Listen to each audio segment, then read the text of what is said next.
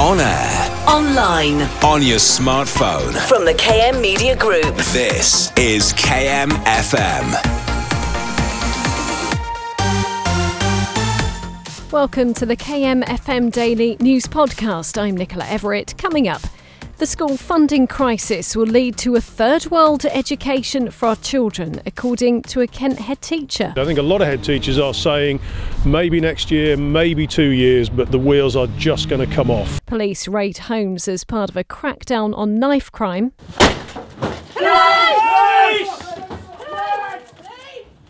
From spider venom to chilli sauce, the Kent research company branching out into the food market. KM FM. KM FM News. First tonight, we've spoken to a Kent head teacher who's warning of a catastrophe for education if something isn't done about the lack of funding for schools.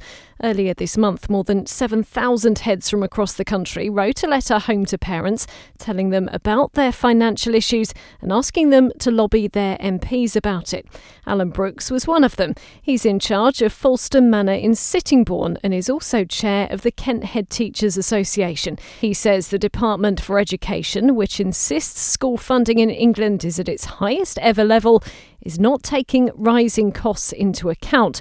Well, Joe's been finding out exactly what impact the funding crisis is having on Mr Brooks's school. I've got deputy heads running science departments as well. I've got assistant heads running business and French and IT. Pastoral units being run by assistant head teachers as well as their day job, and that creates a huge pressure at a time when recruitment and retention is also a major issue for schools. What are some of the things you struggle with day-to-day funding budget-wise? You mentioned different teachers doing heads of departments, but there are other things that you look at and that are sticking points for you at the minute in your budget? We have to look really closely, and we're just planning 1920 at the moment because it's that time of year, and we are having to look really carefully at option subjects. Can we afford to run option groups as we would like to in the past?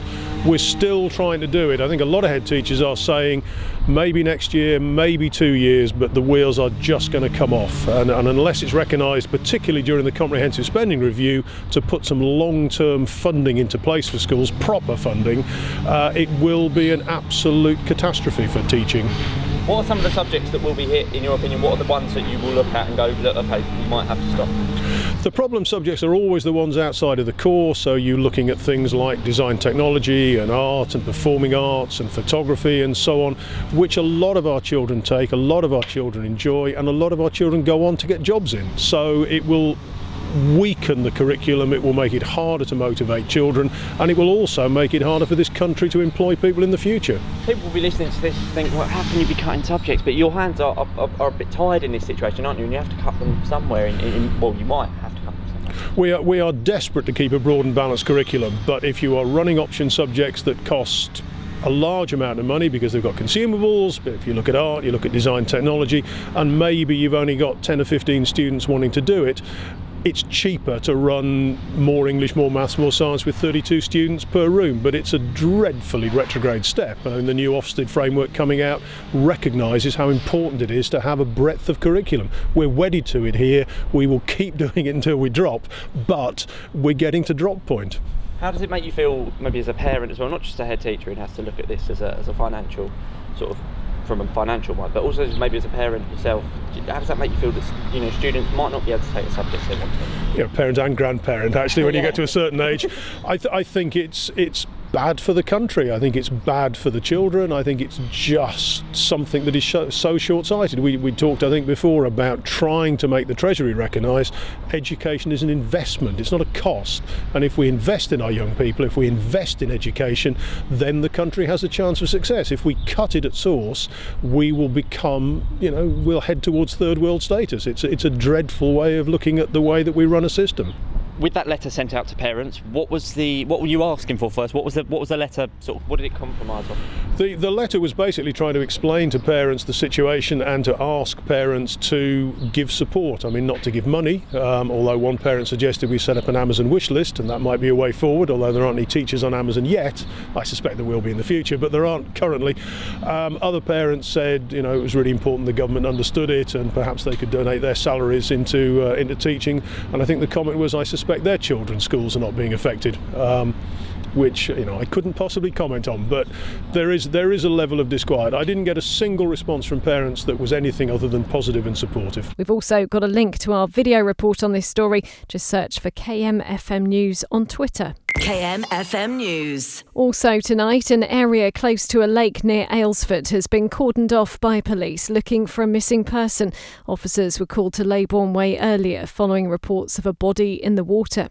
The Archdeacon of Canterbury is leading a peace vigil in Trafalgar Square to remember those killed in the Christchurch terror attack.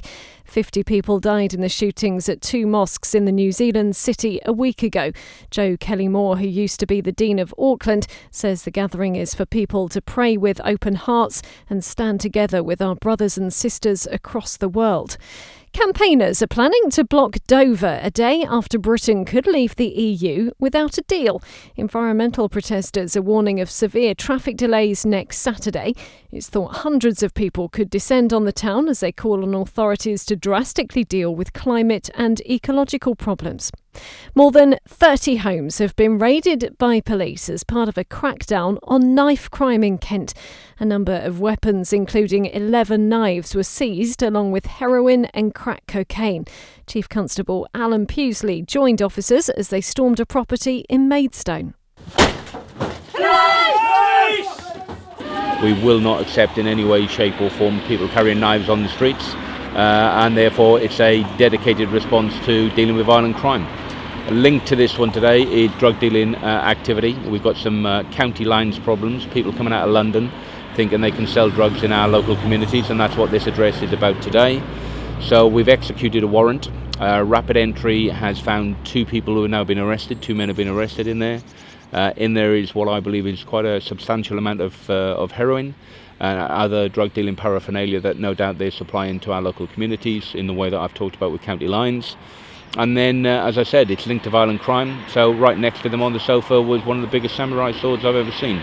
So a very successful operation, but that's why we're doing this. We have to keep Kent a safe place. It is a safe place, but I'm not prepared for this violence to go unchallenged. More police news now, and the Kent Force is going to be getting £3.5 million to help deal with Brexit. It'll be used to cover the cost of planning for leaving the EU. And finally today, a Kent company that's been analysing spider venom to help develop drugs is now expanding into the food market. Venom Tech was set up at Discovery Park in Sandwich in 2010 and is the only commercial supplier of venom in the UK. They've now produced a chilli sauce after realising the venom from one particular spider produces a similar heat, which they've been able to replicate. Stephen Trim is the company's founder. People who really like chilies often think, it could be hotter, but it's really warm and got good depth of flavour to it, whereas people who are not familiar with chilies usually go, wow, that's hot.